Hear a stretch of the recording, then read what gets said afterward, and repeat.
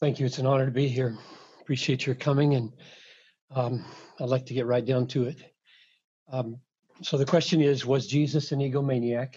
And my approach is going to be to listen with you to four people who have stumbled and found serious problems with the self-exaltation of Jesus and of God in the Christian scriptures. So I'm going to listen to those people with you, put some slides up, and let them talk.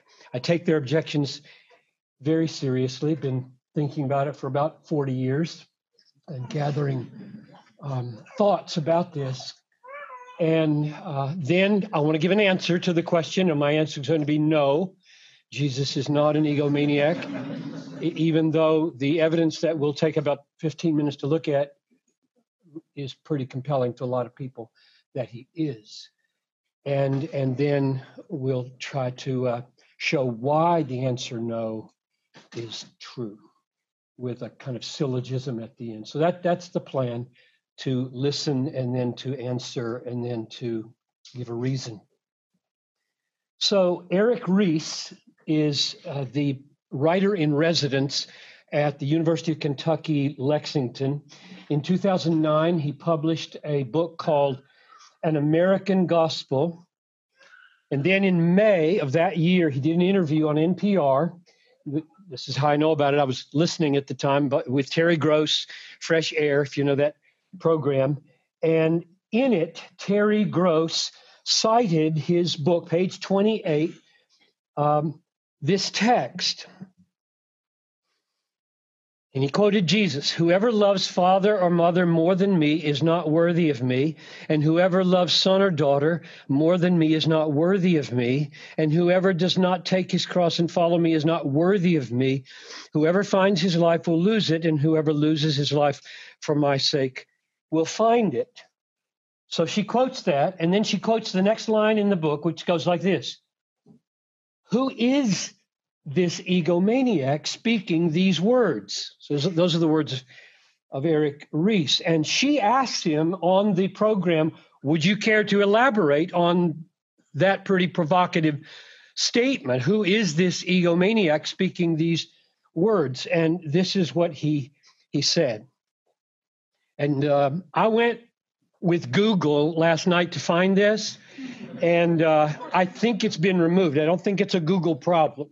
But this is gone from the NPR website, but it was there, I promise you. And I was hoping I could just say, go get it. And maybe you can find it because you all do that sort of thing. So here's what he answered her question. Well, it just struck me as, who is this person speaking 2,000 years ago, a complete historical stranger, saying that we should love him, who we are really incapable emotionally of loving, more so than we should love our own fathers and sons. It just seemed like an incredibly egomaniacal kind of claim to make.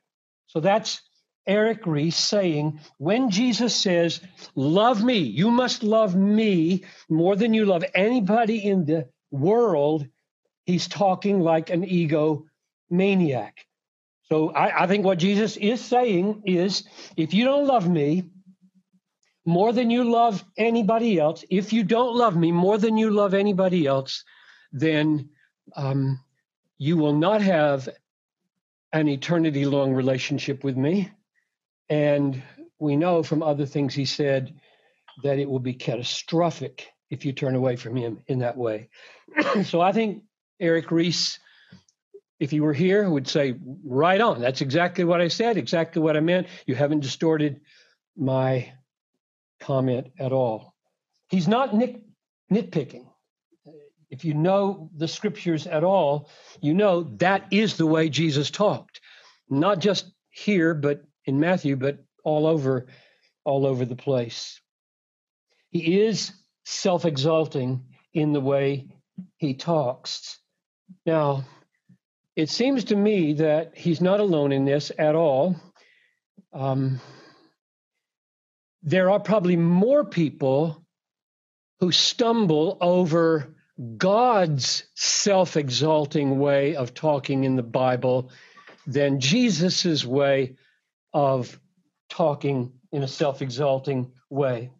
I want to illustrate from Michael Prouse. Michael Prouse wrote in 2003 in the London Financial Times this: "Worship is an aspect of religion that I always found difficult to understand.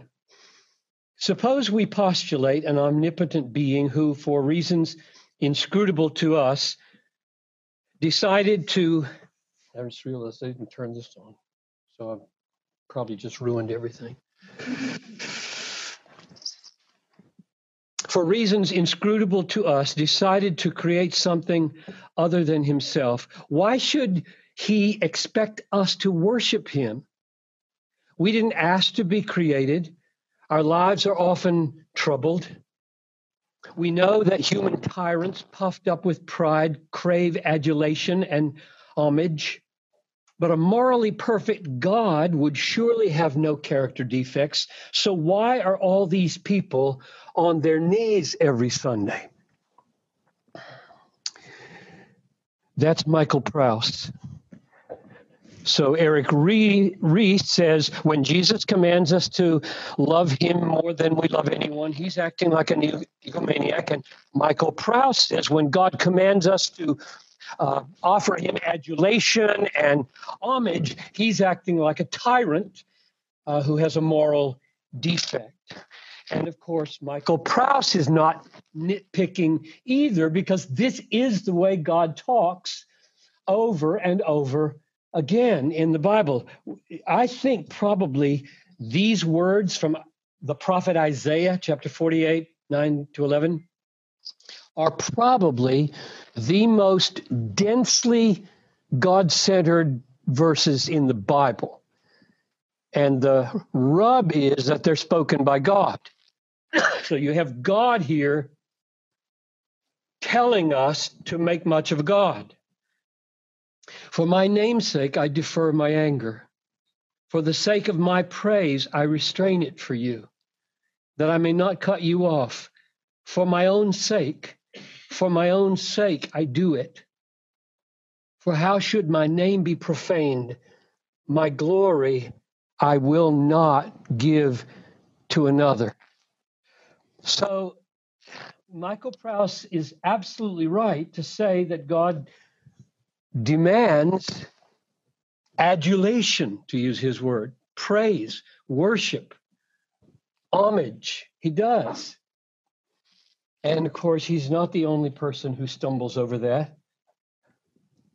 Oprah Winfrey, whom you all know, stumbled over this kind of expression when she was 27 years old. And you can go and find this at YouTube and watch her tell this story that I am going to quote here. She was in a church service and she was listening in a very traditional Christian setting to a message about the attributes of God, omnipotence, omnipresence. And she continues like this. Then he said, "The Lord thy God is a jealous God." And he was quoting from the Old Testament book, Deuteronomy 5:9. I was caught up in the rapture of that moment until he said, "jealous." And something struck me. I was 27 or 28, and I was thinking, God is all. God is omnipresent. God is also jealous. A jealous God is jealous of me.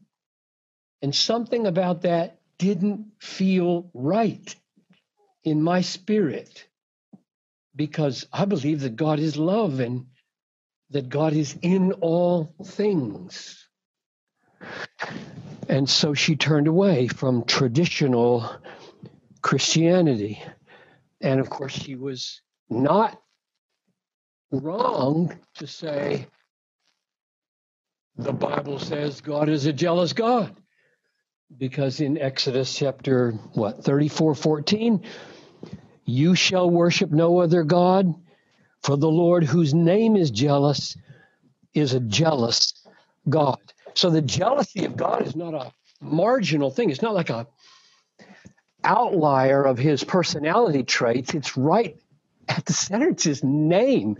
He is a jealous God, which means that God made you and me to know him as our highest value, worship him, treasure him, love him, enjoy him like a wife, a husband, among all, leaving all others, forsaking all others, cleaving to you alone. And he's saying, yes, that's why I made you, to cleave to me alone, value me, treasure me. And if you don't, I get jealous. I'm jealous for your affection. So my wife is sitting here. If she went after another man, I would be jealous. And I would say that to her. I'm jealous for your affections. They belong to me. I'm your husband. And that's the way God was talking. And it was a huge stumbling block. Let's listen to one more voice. Brad Pitt, whom you also know, did an interview with Parade Magazine 2007, and he explained why his boyhood faith failed him. And he grew up in the same tradition I did. He was a Southern Baptist, very conservative. And he begins like this. Religion works, he said. I know there's comfort there, a crash pad. It's something to explain the world and tell you there is something bigger than you, and it's going to be all right in the end. It works because it's comforting. I grew up believing in it, and it worked for me in whatever my little personal high school crisis was. But it didn't last for me. And then I asked, why didn't it? And his answer is, I didn't understand this idea of a God who says, you have to acknowledge me. You have to say that I'm the best, and then I'll give you eternal happiness. If you won't, then you don't get it. That is, you don't get this happiness. It seemed to me to be about ego. I can't see God operating from ego, so it made no sense to me. That's tragic. And I'm here to help it make sense. I would like in the next 15 minutes for it to at least be plausible that a good, holy, loving, kind, gracious, merciful God would be self-exalting. So those are the four voices that I wanted us to hear. Here's the heart of the matter. There is no doubt that God, in fact, does speak this way, act this way. You do have to acknowledge me, God says. I am the best, and you need to acknowledge that I am the best, and I will give you eternal happiness if you see in me your highest treasure. That's the way Jesus talked. Here's the way Jesus put it. Everyone who acknowledges me before men, I will acknowledge before my Father, God, who is in heaven. But whoever denies me before men, I will deny before my Father, who is in heaven. So God, Jesus, the manifestation of God, talks that way. And the question is he therefore an egomaniac? That's the question. Now, my answer is no. I believe in Jesus. I love Jesus. I count Jesus the highest authority, the highest treasure, the highest pleasure, the King, the Lord in my life, and therefore I am here to argue on his behalf. And so, no, I don't think he's an egomaniac, but I don't expect you to take my word for it, and therefore I want to develop an argument. And it's a syllogism, and I presume that everybody that works at Google knows what a syllogism is, that you took a logic class in the university, and There's a few people laughing, so maybe you don't. All men are mortal. Plato was a man, therefore Plato is mortal. That's a syllogism. Two premises, and if they are true, then the conclusion will be true. If they are false, the conclusion might be valid, but it's not going to be true. And I'm going to try to develop a syllogism that is both valid, it follows from its premises, and true because the premises are true. Okay, so that's how I'm going to do this. I have two premises, and I'll try to explain them. And what I would love for you to do with me for these next 10, 15 minutes is to just get inside my head. All right, just try to understand. You can form the truth issue later. Like, okay, he was wrong. Piper was wrong. But I would rather that judgment not be based on a misunderstanding. So work with me to at least understand the premises. And I think if you buy the premises, you'll buy the conclusion. So that's the biggest challenge we have. So premise number one is an effort to define an aspect of love that if you don't have this, you may do all kinds of kind things for people, which are a kind of love, but you won't love them fully, truly, deeply, authentically, the way Jesus calls you to love. So here's that premise. Love desires and works and is willing to suffer to enthrall the beloved, whoever you're loving, might be your enemy, might be your wife, might be your child, to enthrall the beloved with the fullest and longest happiness. Premise one. That's what love is. Love is more, but I'm saying if this is missing, if the desire, the working, and the willingness to suffer, to enthrall the beloved with what would make them fully and lastingly happy, you don't love them. Not the way you should and not the way Jesus calls you to. So I need to clarify a bunch of things in that premise. Why do I say love desires and works and is willing to suffer?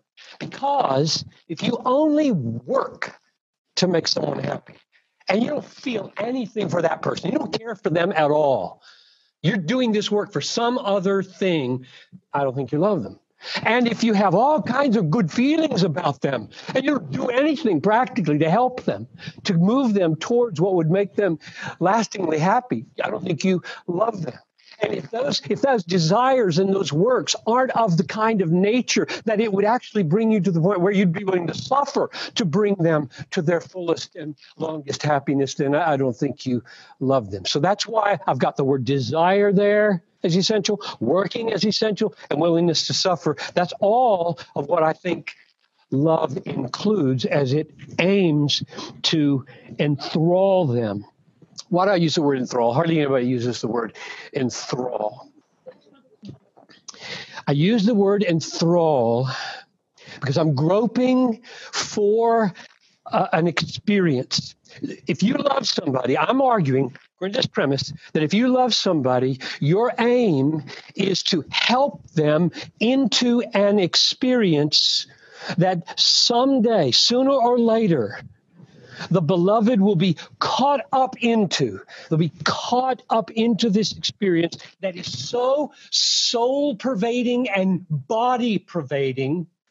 So all that is non-material about you and all that is material about you will be so pervading of those things that nothing in that experience will be lacking. There will be a kind of self-forgetfulness that is the mark of all true ecstasy. So that's what I'm getting at in the word enthrall. I want to be the means right now in this room for those of you here and those of you watching. I want to be the means of that happening to you. That you become enthralled with what will bring you the fullest and longest happiness. Why do I say fullest and longest happiness? I mean happiness, joy, satisfaction, contentment, pleasure, gladness, delight. The word is not the essence here. The experience is the essence. I don't want to quibble about what word you choose to define the good life. Everybody knows what it means to be horribly sad, horribly depressed, horribly miserable, and everybody knows what it means to be really happy, really glad, really satisfied, really content, really joyful. We grope for these words because we know the experiences. And I'm after your best experience, your fullest and longest. And when I say fullest, I mean so full it can't be fuller. And when I say longest, I mean so long it can't be longer. Which means I'm after your, love is after your complete and eternal happiness. Anything less falls short of love. That's my premise. Premise one, namely, love desires and works and is willing to suffer to enthrall the beloved in the fullest and the longest happiness, whatever that is, however it comes. You know, I've said in lots of places, this is not in my notes, but I'll throw it out, that if anybody at Google could come to me and offer me a happiness that is bigger, fuller, more complete, and longer than what I have in Jesus, I would stop being a Christian. Which doesn't in any way threaten me because it's inconceivable. There isn't anything fuller than full, and there isn't anything longer than eternal. You don't have anything better to offer. You don't. Doesn't matter who you work for or how rich you are or whatever. You don't have anything that compares to fullest and forever joy. So there's the premise. I mean, you can say it's not true, but the premise, leaving out who and what satisfies, is this is what love does. This is where love aims and is taking us. So that's premise number one. Premise number two. Being eternally enthralled with Jesus as the decisive revelation of God is the fullest and longest happiness in the universe. Being enthralled eternally with Jesus, nobody else, just Jesus, is the fullest and longest happiness in the universe. And the reason this is so is because Jesus is the wisest, smartest. He makes everybody at Google look like a dummy. Seriously. He created the universe. He knows how everything in the universe works, down to the infinitesimal and to the macro. So all of us, we're in grade school, kindergarten, lower. He is the wisest, smartest, strongest, deepest, most creative, most loving, most just, most admirable, most valuable person in the universe because he is the very essence of God. That's why being eternally enthralled with Jesus as that decisive revelation is the fullest and longest happiness. Those are my two premises. Now here's my conclusion. Therefore, when Jesus tells us that we must love him, treasure him, be satisfied in him above all others, he is loving us. He is desire, which is the opposite of being an egomaniac. I wish I'd typed that in here and I forgot. So let me read it again. Therefore, when Jesus tells us, to use the text that Eric Reese stumbled over, when he tells us that we must love him, treasure him, be satisfied in him above all others, in doing so, he is loving us, which is the opposite of egomania. Egomania is not loving, it's not pursuing the good of the loved one. He is desiring and working and willing to suffer to enthrall us with the fullest and longest happiness, namely himself.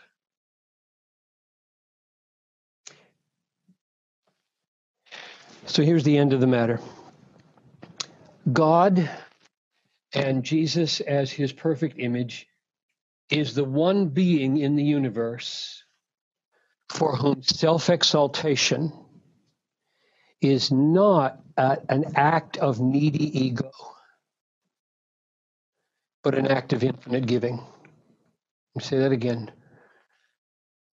God and Jesus as his perfect image is the one being in the universe. I may not copy him in this.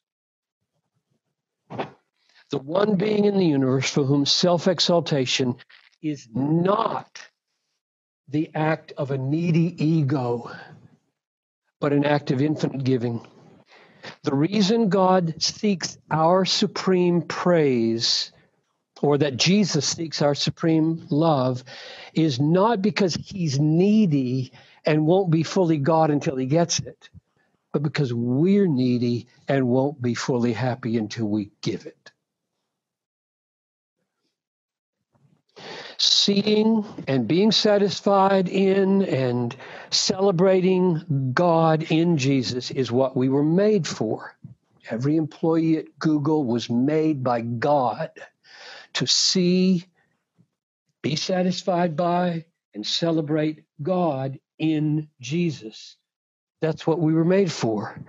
When God seeks this from us, when Jesus commands it from us, he's pursuing our greatest joy. So that's not arrogance, that's grace. And that is not egomania, it's love. And to close, the very heart of the Christian gospel is that Jesus died precisely to achieve this, namely our full and everlasting enjoyment of God. I love these two passages, and I'll end with these. These are one from the New Testament and one from the Old Testament. Christ suffered once for sins, the righteous for the unrighteous, that he might bring us to God. So why did he suffer?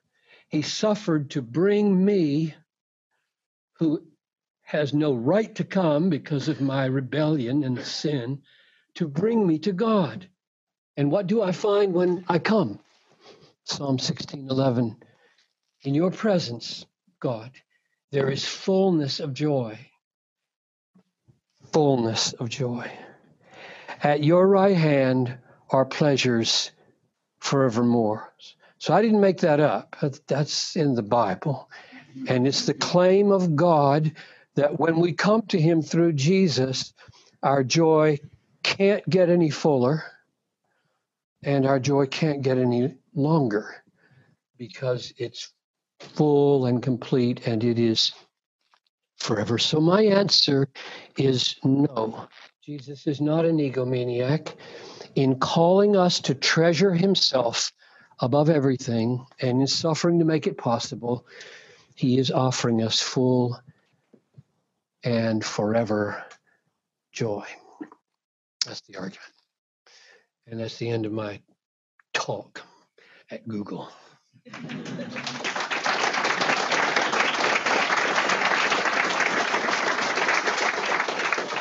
And my understanding is that you may ask questions, which I would be very, very happy to hear. Yeah, and we look. I think there's only 4 Dory questions. So what we're going to be doing, that Cheryl and Barbara here will have Mike. So we'll take the next like 25 minutes where we break and give you a chance to meet John. But feel free to come ask questions either about desiring God or any of the content here today. And does anyone want to lead us off?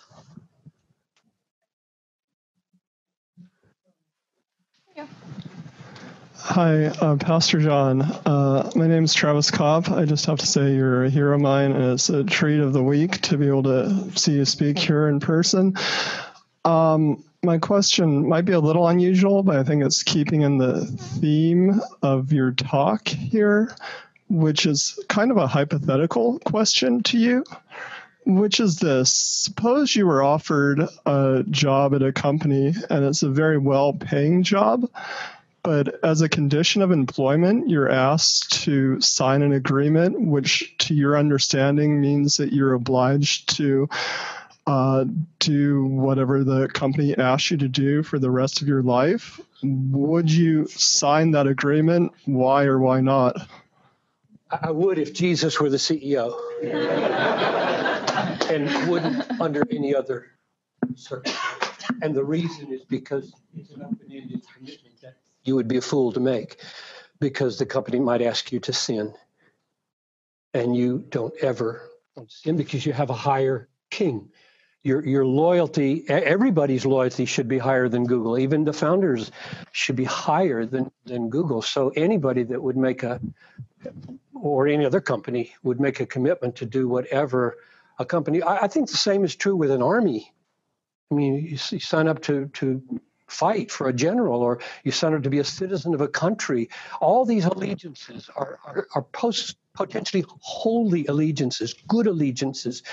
When you sign on for marriage, a wife and a husband, even if you use the word obey in your wedding vows, which I think would be okay to use, she doesn't mean anything you say, because she has a higher Lord. I'm not no else Lord.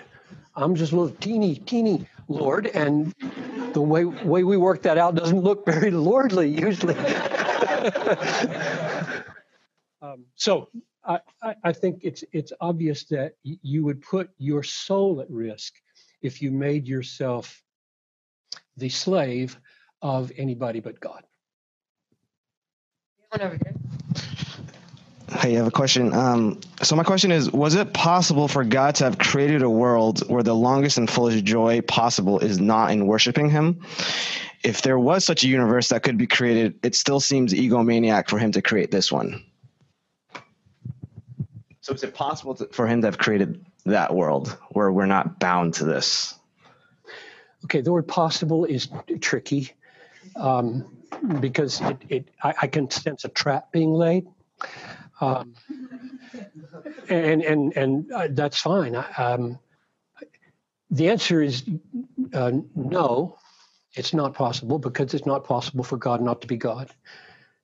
It's not possible for God not, here'd be maybe a better way to say it, even more illuminating. It is not possible for God to value anything higher than what is supremely valuable. Get that? It is not possible for God to value anything higher than what is supremely valuable. He'd be a liar if he did. And he's not a liar, he's truth. He's the very essence of truth. Therefore, no, it is not possible in the nature of the case, in the nature of who he is as a God of truth and as a God who is the supreme value in the universe. You know, that is the issue behind all of this talk, is what's the supreme value in the universe? And if it's me, then of course I'm going to reject everything I said. And if it's God, then what I said might come in itself. So I don't think that possible universe is possible. All right, thank you. We have another question here, back here. Hi, you shared with us a passage of the Old Testament and New Testament at the end of the presentation. And I wanted to ask you if there was a passage from the Gospel that you would like to share with us today. What would it be? The Gospels or the Gospel? Luke or Mark. Right. Well, the first quote came from Matthew about love Jesus, but I'd love to throw out some others. I was thinking last night, should I take more time than I did to display the supreme value of Jesus, or to display the way he exalts himself? And he says off the wall, off the charts things about himself. Like, I even wrote a poem about this years ago. Like, he was walking down the road one day and they were saying to him something about Abraham, and he turns over his shoulder, doesn't say his shoulder, but he says, "Before Abraham was, I am." I mean, C.S. Lewis said that's not just egomaniacal. That's on a par with the lunatic saying, "I'm a poached egg." Jesus talked in such a way that, as Lewis says, you either have to say to him, he is a lunatic, he is a liar, or he is the Lord of the universe. And so there are many such gospel quotes, which is where all but maybe two of the sayings of Jesus come from, is Matthew, Mark, Luke, and John. John, is it not true that if he didn't make these claims about himself, it would have been possible? Start over. If he didn't make these claims about himself, it would have been possible that the disciples could have, in fact, exalted him inappropriately. And, in fact, he had to make those claims about himself as well. Otherwise, I thought about it like that, but I think that's true. I mean, if he were not who he says he was, they might have come up with a fabricated Jesus, but I doubt it, because I mean, if you went that direction, then you might say, well, these four gospels are not faithful to what Jesus said. They are creations of the early church. You don't usually create things that get you killed. These early Christians were being killed regularly because they were saying the kinds of things that I've just said here. And therefore, to argue that they are creating they're manufacturing a religion that for the first 300 years of its existence costs you your life almost, is highly unlikely. And we actually have a question for the Dory. I believe this is from our overflow room on the other side of campus, but this is from Kelly. She asks, what advice do you have for believers who are trying to share their faith in today's secular work environment? Jesus is called to give our lives away and speak out boldly for his glory. However, I struggle reconciling this with being wise towards outsiders, i.e. Colossians 4:5. Thoughts? I don't think being wise toward an outsider means you fail to give them the very thing they need most.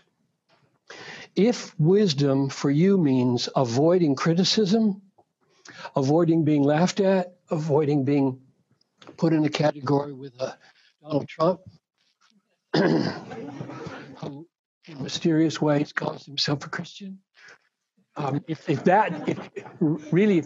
you worry about taking positions that will type you with a group of people that people hate, then wisdom will keep you from telling the truth. It will keep you from bearing witness. But that's not what wisdom is. Wisdom loves people. Wisdom yields to God. Wisdom takes the risks of being thought a lunatic for Christ's sake. But she knows that, or I forget, was it she or he? But they know that's the case. What I want to say is, probably there are people around you who, for all of their seeming self-sufficiency, are deep down hungry for something bigger than Google, bigger than Apple, bigger than writing books or being a preacher, whatever big is to you. Deep down, late at night, they lie there thinking, this just can't be all there is to this universe and this life. So I think boldness would flow from throw your seed, and there's going to be people who are ready to talk to you probably about what you've said. I have a question. Thank you for the talk. It's really inspiring to see another perspective. So my question is about helping others. So when we help others, we usually get also pleasure. We feel good about it. So is it wrong? Does it mean that we're not loving? Does it mean that we are or egomaniac? Yeah. That was a super question. I love it. I think about it all the time because my whole life is devoted to enticing people to be Christians for personal gain, and I don't mean and I don't mean money. I mean death and eternal life. Exactly. I'm not a prosperity preacher. I abominate the prosperity gospel, but I do tell people, it is more blessed to give than to receive. Guess who said that? Jesus. Acts 20:35.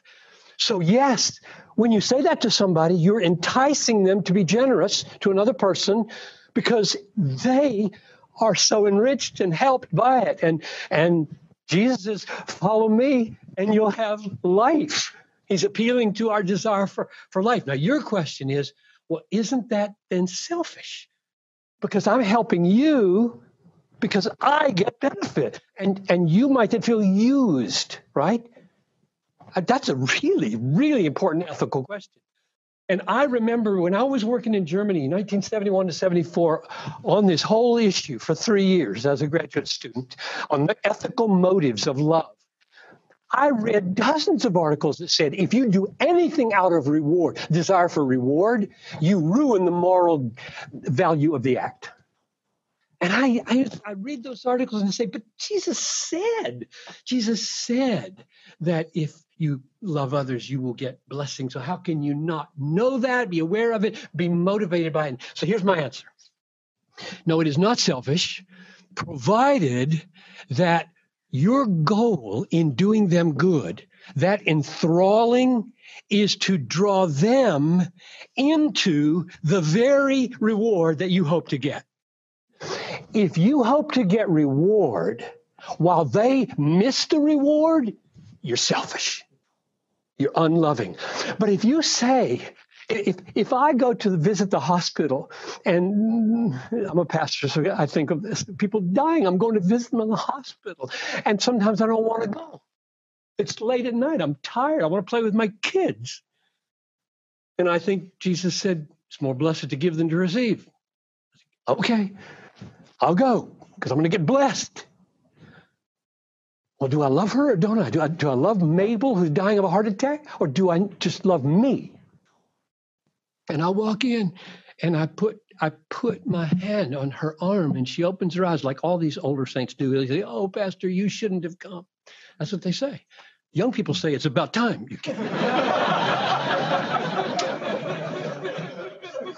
and she says, oh, why did you come? And God fills me at that moment. He says, Mabel, it really makes me glad to come and help you get ready to meet Jesus. Now, not in a million years would she say to me, makes you glad? I thought you were supposed to care about me, because she knows that I'm getting gladness in bringing her into that enthralling greatest reward.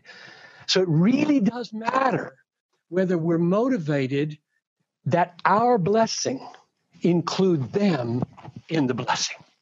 That's my answer. One over here. Hi, my name is Patrick. I have a question. I'm not sure if this was part of your argument, but the question of like eternal separation. So if God wants us, I see why there's a lot of people struggle with this, and I'm a believer, but I struggle with it too. God wants us to love him, and we find full joy in loving him, but why does he separate us if we don't choose to do this? Right. Is that part of your argument, or is that a whole other argument? That issue. It wasn't part of the argument, okay. but it's a natural question to ask. Absolutely necessary question to ask as to, basically it's the question of, if you define love this way, then does God love everybody the same? And my answer is no, he doesn't. Because if he did, everybody would experience that enthrallment. This is huge and involves the whole issue of responsibility and free will and so on. And there are numerous mysteries that I live with. And I'll try to state this one because I don't have probably an answer that will be fully satisfying to everybody. But I believe that God is able in his sovereignty to transform anybody's heart without turning them into a robot. Because he did mine, and I'm not a robot. He opened my eyes, caused me to see his beauty, drew me to himself, and I give him all the praise for that. I don't take any credit for the fact that I saw Jesus as supremely valuable.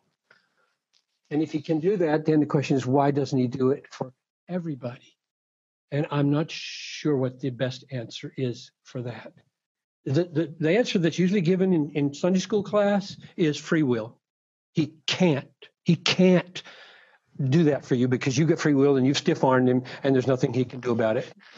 And I that gets him off the hook of one hook and gets him impaled on another hook that I don't think is the biblical one. I want to go with the biblical hook. And I think God is on the sovereignty hook. He's not on the helpless hook over here. Let me throw out, this is risky, since I don't know the ultimate answer, but I've got a text in my mind, namely Romans 9:20-23, where it does talk about God exercising his wrath and exercising his power in order to display it for the vessels of glory. So God passes over some people who have rebelled against him and do not deserve his redeeming, regenerating grace, and he passes over them in order to show the world what a horrific thing it is to stiff-arm God, to reject God like that. But I think ultimately I'm probably going to plead at some point in that sequence of arguments, I don't know. And I just think there are places in the hidden, it says in Deuteronomy 29:29, the hidden things belong to God. And the things that are revealed are for you and your children. And God has not answered all of our questions. But one last comment on that, and this is the bottom line. If you go home and lose sleep over this one tonight, here's what I want you to say to yourself as you're trying to go to sleep. He sent Christ, his son, into the world to suffer in order to make crystal clear his heart toward anyone who would believe. In other words, he didn't stand aloof and say, I'm just trying to show my glory out here, and if you don't see it, then tough for you. He came, he pursued, and he pursued in himself. And Christ, who was God incarnate, suffered and died in order to show the heart of God towards anyone who would believe. And that's where I think we rest. We go there and we say, okay, there are a lot of things I don't understand about the sovereignty of God, but he did display in an amazing way his love in Jesus Christ's suffering. Yeah, I think so. We're going to probably do one more Dory question and one more from the live audience, but I will just start with a Dory question. And then if you have that burning question, just get it so that John can entertain his guests and give you all a little bit more about desiring God. But Chris from our San Francisco office asked if you're familiar with J.K. Smith's work. He discusses how everyday things like shopping, the Pledge of Allegiance, or college can form us towards our love, like consumerism, nationalism, or even intellectualism. Does this align with how you view loving God? I am familiar with Dr. Smith. I'm not sure I'm familiar with that particular point. Say that again. The practical things shape our. Yes, asking how things like consumerism, nationalism, externalism, how those can oppose a love of God, and is that what you view of loving God? Should we put those as secondary, or should those be primary things? That's easy. Yes, they do shape and contend with true love. I don't know if this is where the question is going, but let me tackle it for just a minute. Once you believe what I believe, namely that we must delight in, treasure, value, enjoy God above all things, immediately country, wife, and pizza, or anything else that you really enjoy is properly enjoyed without becoming idolatry. That's what I hear. And I've spent a lot of my life thinking, okay, I must love you above Google. I must love you above my computer, above my books, above my family, above my children, above my church. I must love you above my life. Yes, you must. Well, then how am I to love these things? How am I to enjoy these things? How am I to walk through life and not just be an utter ascetic who just says no, no, no, no, no to an iPhone and to a vacation in Lake Tahoe where my wife and I just came from, with some generous, wonderful person letting us use their place. I mean, can I enjoy these things? And I'll just give you one quote from St. Augustine that has helped me so much. He said this. He's praying now to God. He says, "He loves thee too little, who loves anything together with thee, which he loves not for thy sake." That's really good. That's really helpful. Let me say it again.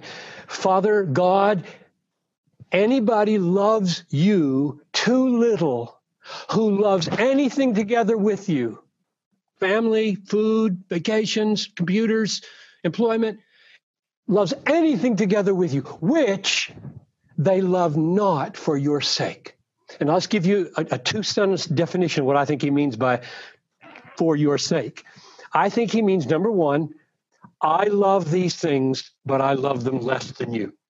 Number two, I love these things because in and through them, I taste you. Can you say that about your greatest pleasures? Sex, God made sex, and in marriage, he means for his love to be tasted in sex. God made food, he means for us in our eating to taste him. So it's he must be better than these things so that we're willing to die and lose them. And in them, he's the very essence and heart of what we are enjoying. We'll do one last question. He's been very patient. I can see you and nobody else can see you. Thank you. You mentioned earlier that if anyone were to offer you something that would promise fuller and more lasting joy than Christ, you would give up Christianity. The response that I've gotten to that similar statement is, have you tried anything else? How do you respond to that? To me, two kinds of answers. One, life is too long and too precious to be experimenting with eternity. I don't know how to experiment with what will give me eternal joy. I mean, how do you do that in one day?